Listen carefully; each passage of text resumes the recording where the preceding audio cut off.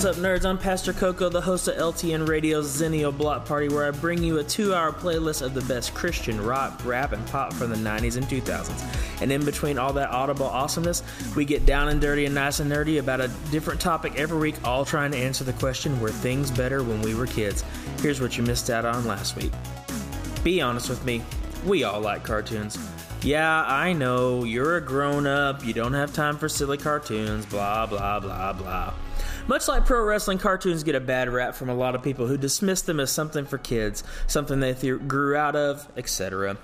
But just like pro wrestling, if you push just a little bit, you'll find that most people know an awfully large amount about a subject they say that they've grown out of.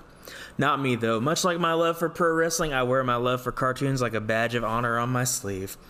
Maybe it's my love of comic books and art, or maybe I'm just a kid who hasn't fully grown up, but I love me a good cartoon. And it seems I'm not alone, as over our lifetime there has been many a cartoon that has come along specifically for an older, more mature crowd. The Simpsons, South Park, Family Guy, Archer, and BoJack Horseman are just a few of the cartoons that have come along to prove that cartoons aren't just for kids. But what about the ones that are for kids?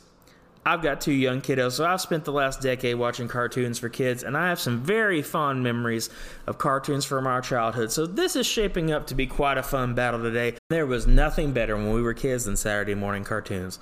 Nothing, I say. Nothing! But seriously, you remember some of the greatness that we saw on our TV sets? Bobby's World, don't you know? Teenage Mutant Ninja Turtles, Tailspin, Darkwing Duck, Muppet Babies, Spider-Man, Garfield and Friends, the Thundercats. And these things weren't confined to just Saturday morning. When we woke up before school, they were there. When we got home from school, they were there. Cartoons were all over our television, and we were in a glorious period of pure animated goodness. And what I love most about the cartoons we grew up with? Some of them still hold up 30 years later, and that is no truer than anywhere else than with 2 of the greatest cartoons ever made. Batman the Animated Series and X-Men the Animated Series. I promise you that as an adult who grew up watching them, you can go back and you can watch either one of these series and they are still just as good as they were 30 years ago.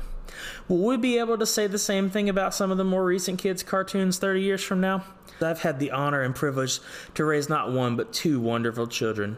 My daughter Riley is almost 9 and my son Judah will be 3 in just a couple of weeks. My wife Crystal and I told ourselves that TV wasn't going to be a constant part of our children's lives.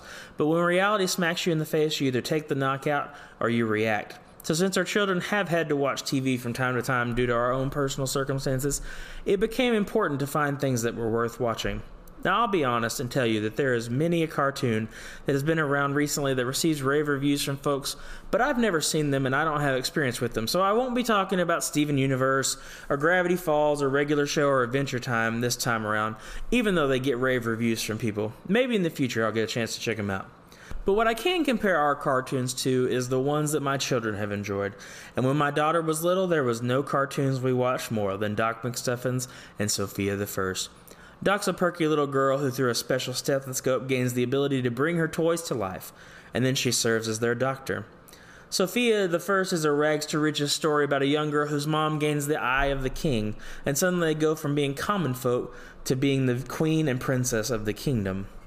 But the thing that I loved about Sophia the First is that she always strove to choose kindness. This is one of the biggest values we have tried to instill in our children, and I love that there was a show she could watch where that was at the forefront of everything that was done. With our son, I've gotten to experience some of the more modern cartoons, and man, does he love him some Paw Patrol. With the Paw Patrol, my son has learned about emergency services, teamwork, problem solving, and most importantly, that disabilities and differences don't mean you can't be helpful and be a part of solutions to problems. I don't know about you, but I don't remember necessarily learning a whole bunch from our cartoons that we saw as children, even though they were awesome. And I definitely don't remember learning as much as what I see my kiddos learning when they watch their shows. But is that enough to sway this audience of one? It's come down to this. Were kids' cartoons better when we were kids? Oh, come on! Who are we kidding? Of course they were better when we were kids. Who would you rather watch on repeat? Jim Henson's Muppet Babies and Alvin the Chipmunks, or Flippin' Caillou? Yeah, that's what I thought. But in all seriousness, for me, this is a no-brainer, and this is why. Do you know what my cell phone ringtone is? That's right. It's the X-Men Animated Series theme song. You know what the first thing I watched when I got a Disney Plus subscription was? That's right. Night of the Sentinels, the debut episode of X-Men the Animated Series. Do you know what my children's middle names are? That's right, Jean Grey and Xavier, after the X-Men. It was the pinnacle. It's the best animated series ever. Maybe. You know, that's just me. But honestly, it's more than that for me too. At the end of the day, I love hand-drawn animation more than I do the newer computer-generated stuff. I love modern graphics. New video games look amazing. New cartoons look flippin' amazing. But there's just something about hand-drawn animation that looks so good. So for me, that's the deciding factor. I just love the way the old cartoons look better than what stuff looks like now. But no, I'm not just being shallow.